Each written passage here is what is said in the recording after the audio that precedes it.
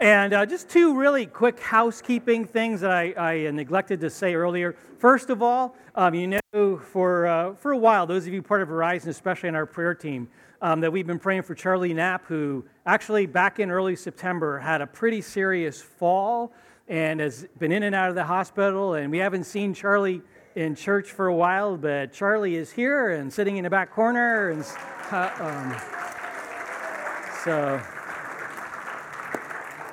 So it's good to see you, Charlie. Glad you're able to be here. Usually Charlie's sitting up front right over here, but switching places. And then also, this morning, right after our church service, if we can, a young man new to our church, but Ryan and Melissa have asked if we could pray for Ryan. So I want to invite, I did not get an email out, but those of you who are on the elder team or those of you who are prayers and would love to pray, we'll be gathering. We'll try to gather right up here. And we're going to have a time of prayer for Ryan immediately following our service. So I want to invite you to participate in that as well. So let's pray.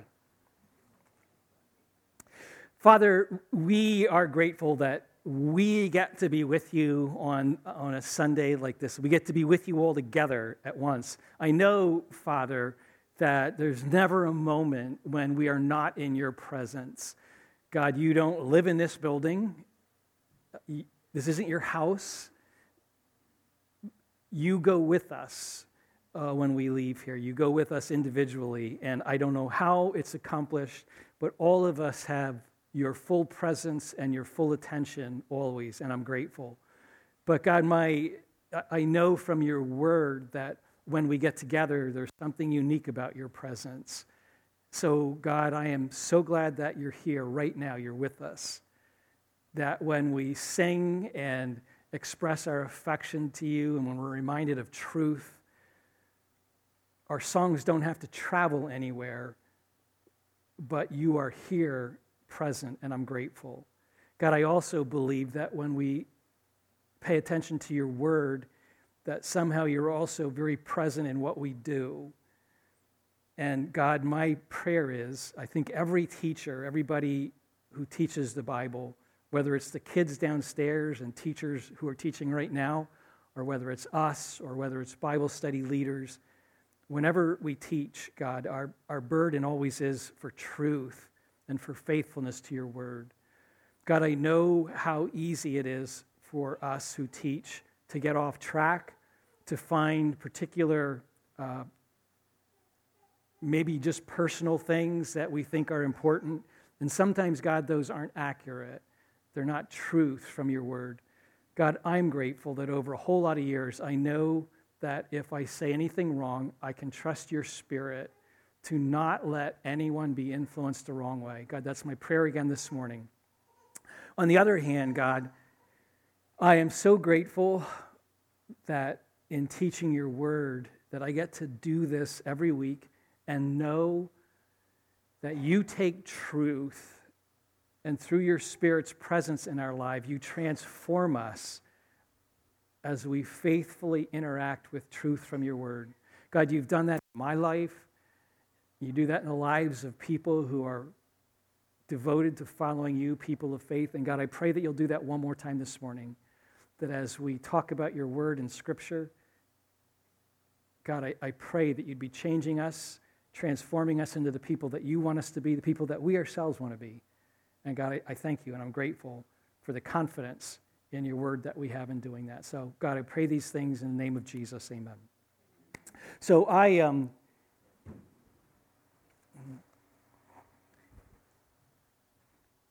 don't believe that one day of Thanksgiving is good enough. Anybody else feel that way at all? Okay, good. Gratitude, what we do at Thanksgiving, is something that is very, very good for us.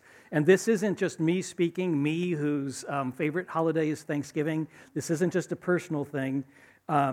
This is science speaking, that gratitude is good for us. If you could take us out of a church setting, and if you could plop us down into some research lab in the most prestigious psychological center or the most prestigious medical center in the world, and if you could ask the men and women who are in those centers in white coats about gratitude, they would all agree that there are very real physical and psychological benefits to gratitude. And this just isn't opinion. This is scientifically proven that gratitude has very real, measurable impacts on us. We live longer, we're healthier, we live better when we're grateful. So gratitude is good for our bodies and it's good for our minds. And those of us who are also followers of Jesus and we're people of the book, we also know that gratitude is good for our souls. So because it is so good for us, I do not believe that one day of Thanksgiving is good enough. So what we're doing is we're investing a whole month in gratitude. And last week when we kicked this off, we spent the Sunday and we were reminded that we ought to be grateful for people. And so we did that. We spent a week being grateful for people. And right after church, there was one young boy. We all got leaves, and hopefully you all got a leaf again this morning. If not, we'll be sure that some are available. But we handed out leaves last week, and we invited all of you to write down the names of people for whom you're grateful, and you hung them up, and now they're on that tree over there, and I'll talk more about that a little bit later. But right after church, one young boy who will remain anonymous, won't use names because I didn't ask permission, but in response to his mom's question, as he was writing a name on a leaf, his mom said, who are you thankful for? I'll write the names on this leaf for you. And he responded to that question, who are you thankful for? He thought for a minute, and he said, Mrs. Gregg, the lady who lives next to us. And then he smiled, and he said, because she gives me ice cream. Now, I don't know about you, but I would be grateful for Mrs. Gregg as well. And ice cream. Anybody else grateful for ice cream? I thank God for people like Mrs. Gregg, but I also thank God for ice cream and colored leaves and the crunch, crunch, crunch of a deer walking through the dry, brittle brown leaves of late fall and the smell of freshly mown grass in the spring and snow, lots and lots of snow. And red licorice, and the smell of a baby after a bath with baby magic soap, and scrapple, crispy fried scrapple without the sinful adulteration of syrup, and the smell of pine needles when you crush them between your fingers. And it takes me instantly to Christmas. And smoke lazily drifting from a chimney on a moonlit night. And the grace-filled, tail-wagging greeting of a dog when you've been gone all day. And chocolate. Lots and lots of chocolate. I thank God for the good things of this good earth. How about you? You know, in the creation story in Genesis chapter 1, good is actually a theme. If you read the first chapter of Genesis, there are actually 7 times when God will look at the things that he's been creating. And in Scripture, 7 times it will say, and God looked, and God saw that it was good. You know, for those of us who are working our way through the book of Genesis in the Discover Bible Study on Wednesday night, we would hardly be surprised at all that God says that 7 times. Because in Scripture, that number 7, from beginning to end, always conveys a sense of wholeness, of completeness. Jewish people, it conveys a sense of shalomness. It conveys a sense of kind of perfection, the sense that this thing couldn't get any better. So 7 times in the book of Genesis chapter 1, God will look at something that he has made and he will pronounce this blessing. God saw that it was good. But there's something that happens, something very interesting, on the 7th time that God says that in the book of Genesis. It's the last time that God will say it, And it's in Genesis chapter 1, verse 31. It's just one verse that we're going to pay attention to. We'll put it on the screen so you don't necessarily have to go there in your own Bibles unless you're a note taker and want to see this. But the seventh time that God says this, it's the final time, and it comes at the end of day 6 in creation, the final day of creating before that day of rest on the seventh day, that number again. And in Genesis chapter 1, verse 31, it says this, that God looked over everything. He had looked over all that he created, and God saw that it was good, very. God saw that it was very good. Now, there's a really important idea about creation in that very simple sentence. It's an idea that we actually miss most times. Maybe, like most of us, you're tempted to think that when God looked at everything that he made and said it's very good, maybe you're tempted to think that God was just kind of kicking back and looking at it all and saying, this is really, really good. But it's more than that, and it turns out to be very important. What that phrase means when it says that God looked at everything, when he looked at all that he had made, what it means is that God is now examining the universe as a whole. He isn't looking at the parts anymore. He isn't examining the individual details that he'd been making all along. God is now looking at all of it. He's looking at all the parts and how all those parts have come together, and all these parts have made a universe that works. What God is seeing when it says that he looked at all, when he looked at everything, he is seeing the whole of it, how all those parts have come together and it all works. One time, a couple years ago, I got a motorcycle in a box. Truly, it was. It was a box of parts.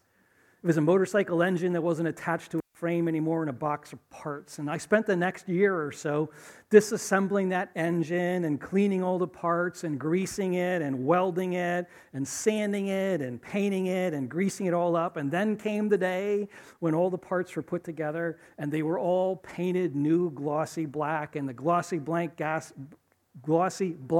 gas tank was now filled with engine, and I pushed the starter button and it worked. The whole is better than the parts any day. A box of parts of a Honda motorcycle, a box of parts is a very good thing. But when the whole takes you down a road, leaning into the curves on a warm spring day, that is a very, very good thing. And that's what God is doing on that last day, the sixth day. He's not looking at the parts anymore. He's not looking at the details, but he is looking and seeing how all of it together has come together and it works and it's a thing of beauty. And God looked and God saw that it was all very good.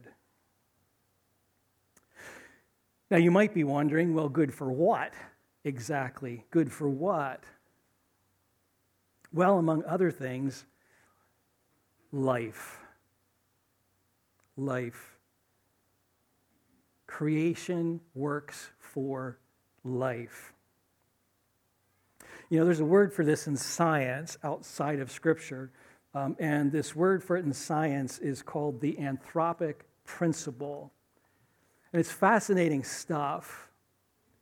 Obviously, there are whole semester classes about this, and I only have like 47 seconds to devote to it rather than a semester. But the idea behind the anthropic principle is that this universe seems to be compelled to produce conscious life. And then even more than that, not only that it produces conscious life, but this universe seems to be fine-tuned so that this conscious life that it produces is able to turn around and actually observe and study the conscious life that it has produced. Not all that long ago, scientists and philosophers who talked about the anthropic principle, they applied it to just our planet. That is, they said, it's our planet that is wired for life. Now we know that it's far more than our planet. And the anthropic principle applies to our planet, but also it applies to our planet's place in the solar system, and our solar system's place in the galaxy, and our galaxy's place in the universe. God looked at all that he had made. He looked at everything, and God saw that it was very good. It's kind of fascinating when you actually work through Genesis chapter 1. In the very opening sentences, the first two sentences of Genesis chapter 1, obviously, it says God created the heavens and the earth, but the second sentence, in the second sentence, you discover that when God started creating, Scripture says that when he started creating, it uses two Hebrew words. It says that the earth, the universe, was formless and empty. And the idea of a thing being formless is that a thing has no structure. It's just complete chaos. And the idea of a thing being empty means that it's barren, it's a wasteland. So in Genesis, God is starting with this stuff that is formless and it's empty. And so what God does first is he actually deals with the formlessness. He gives the universe form or structure. And then what God will do is he'll deal with the emptiness, the barrenness, and he'll fill the structure that is created. So you can actually go through Genesis chapter 1 and you can see God doing this. On days 1, 2, and 3, God deals with the formlessness and he brings structure to the universe. He brings order out of chaos. What God does on on days 1, 2, and 3 is God actually builds habitats, structure. But by the end of day 3, those habitats are all still empty. It's barren. It's a wasteland. So on days 4, 5, and 6, God will deal with the emptiness. He starts filling the habitats that he's made on days 1, 2, and 3. And on day 4, he will take the sky, he'll take the day and night, and he will fill them with our, quote, our heavenly lights. And then on day 5, he'll take the sea and the sky, and he'll fill them with the birds of the air and the creatures of the sea. And on day 6, he takes the land, and he fills them with animals and, of course, people. And all of that, the form and the life, all of that makes for life. Grand, beautiful life. And when all of it is working together beautifully, God looks at all of it and he says, it was all very good. Life is pretty good, isn't it? It's pretty good. To have life is a very good thing. Life is a gift, isn't it? That would be yes, if you're wondering. It's a gift. Sometimes we forget that. Apparently, most of you have. It's a gift. I did not earn this life. I didn't create it. I don't control it. My life has come to me as a gift. I don't know why life works the way it does. I don't know why some people get to live to 106 and some people don't even get 106 seconds. I don't know why some people get healed and others do not.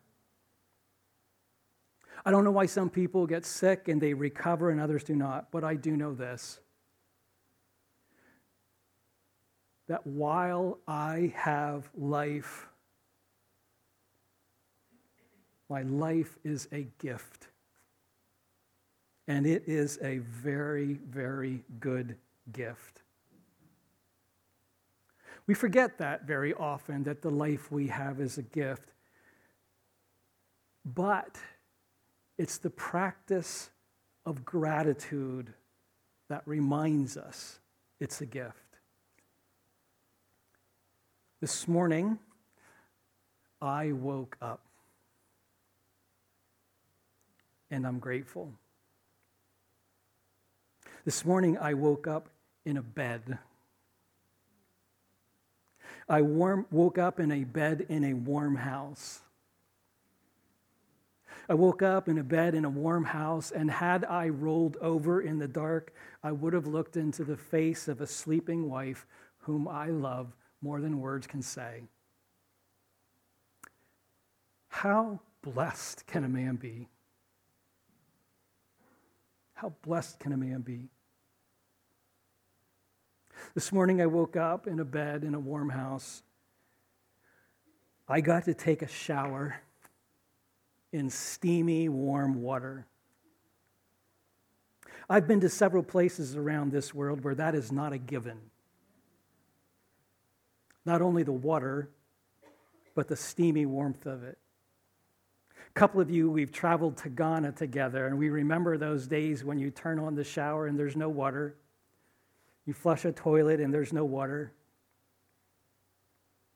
I think most of us who have that every day, I think we believe that we're actually entitled to it. Entitled to endless supplies of steamy, warm water.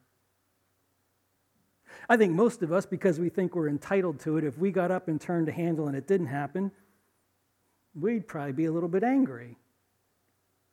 We'd start posting Facebook posts, things like, anybody know what happened to the water? Anybody else lose power? It's been 3 hours now. What's the problem? Throughout human history, clean, steamy, warm water at the turn of a handle has not been the norm. But it is for us. How blessed can a people be? How blessed can a people be? I'm grateful for a bed, for a warm house, for a steamy, warm shower. I am grateful for this gift of life on this good earth. I'm grateful for warm sweaters, for the purr of a cat, for the gold glowing eyes of a raccoon who got to my tree stand in the early dark hours before I did. And I got to listen to him scolding me for the chutzpah of thinking that I could climb up and share a tree with him. Apparently not. I'm grateful for the smell of red oak when it's being split. I'm grateful for a baby's giggle. I'm grateful for the sight of an old couple holding hands, wearing gloves, sitting on a park bench on a cold November day. And God looked and saw all that he had created, and it was very good. Now, I have to tell you that, to be honest, we're forced to deal with the honest truth about our good earth, and that is that there's a kind of cruelty that comes with it and suffering. I'm grateful for hunting, as you know. I love it. I'm passionate about it. I'm grateful for everything that comes with hunting. I'm grateful for the walk into the woods in the early dark hours of the morning. I'm grateful that I get to see the sun rise through the mist of my breath from a platform 20 foot high in a tree. I'm grateful for roosting turkeys who take flight when the early morning sun finally hits them, and they crash through the branches of a tree, taking off, sounding more like a herd of elephants flying than a flock of birds. And then they land somewhere, and they start calling to each other, and their gobbles echo through the cold air of a valley. I'm grateful. I'm grateful for woodpeckers. When you're standing in a tree and your back is leaned against that tree, and a pileated woodpecker, a large woodpecker, the largest, about the size of a hawk, a pileated woodpecker lands on the same tree against which you're leaning on the other side, and he starts his work hammering. Your whole body vibrates with that tree. I'm grateful for the noisy, chattering squirrel chaos that happens whenever a hawk screeches and lands nearby and the squirrels take off. I'm grateful for that magic moment when the rising sun hits the very cold orange leaves, the last ones that have still been holding on, and something lets go, and magically it starts raining leaves in the very quiet, still morning air. I'm grateful for a barking red fox calling its mate. I'm grateful for Pennsylvania black bears who walk by rooting through rotting stumps looking for grubs. And if the breeze is just right, you can smell their damp, musky fur when they stroll by. I'm grateful for chipmunks who pop in and out of the leaves as if they're playing a game of chipmunk hide and seek. I'm grateful for all of this when I'm hunting. But every once in a while at the end of a hunt, something dies. There's a cruel side to this very good world that God has made. I wish that we could just dismiss it with a wave of our hands and say, well, that's sin, that's the fall, but it's not that simple. So, next week we're going to spend a whole Sunday talking about how to learn to be grateful for suffering. It's a lesson we all need, all of us.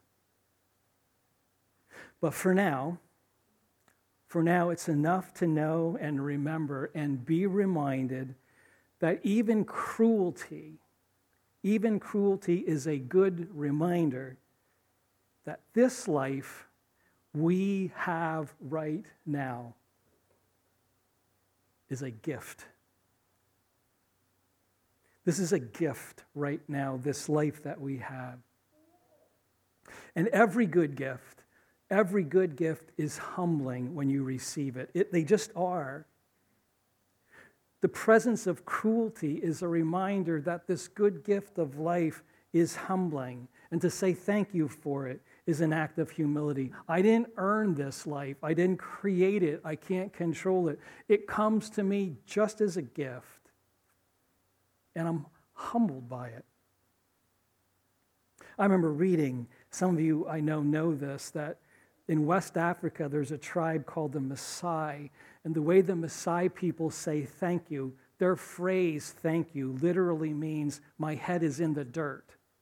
That's how they say thank you. Sometimes I've actually read that they will act that out when they say it. That when they go to say thank you, they will kneel on the ground, palms on the ground, forehead touching the dirt, saying, my head is in the dirt. What a beautiful, beautiful, humble way to say thank you. Actually reminds me of a story. It takes me to Luke chapter 17. In Luke chapter 17, Jesus is on his way to Jerusalem. He's walking to Jerusalem with his band of disciples. And outside some unnamed village was a group of 10 lepers who stood at a distance, as the Jewish law required. They stood at a distance and they hollered to Jesus, Jesus, would you heal us? And then very oddly in this story, rather than healing them, Jesus says, go show yourselves to the priest. In the ancient world, in the world of Jesus, it would be a priest who was required to verify an act of healing. But he didn't heal them. He said, go show yourselves to the priest. And then Luke chapter 17 says, so the men left, and as they went on their way, they were healed. I picture these lepers on the way to the priest, suddenly stopping and looking at their formerly rotting fingers and now seeing they're whole. I imagine them touching their formerly decaying noses and now realizing it's all there. It's new. And they must have been overjoyed because they are going to get their lives back. But in Luke chapter 17, only one man, only one of the 10, stopped his joy-filled run to the priests. Only one man went back to Jesus, and Luke says he fell on his face before Jesus and thanked him. Only one joy-filled, gratitude-filled human being in an act of humility before our Lord put his face in the ground and said, Master, my head is in the dirt before you. Thank you. Thank you. You and I are blessed, are we not?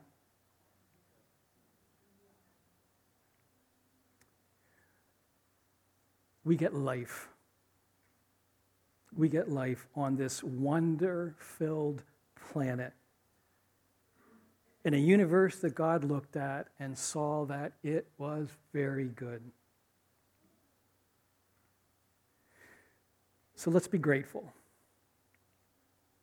This week, our invitation to you is to take your leaf if you got one. If not, there's some others around somewhere. I'm not sure where, but we'll find some for you.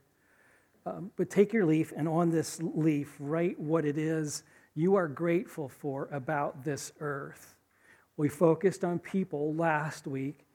This week, it's just the wonder of life on this very good earth.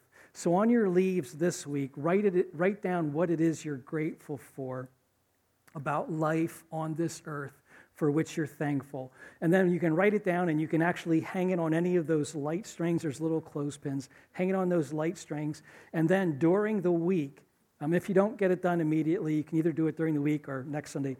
But hang it on those, and then during the week, those leaves will magically make their way to the tree over there where we are growing gratitude. So on your leaves this week, you can write down things for which you are grateful. Things like Turkey Hill buttery pecan ice cream.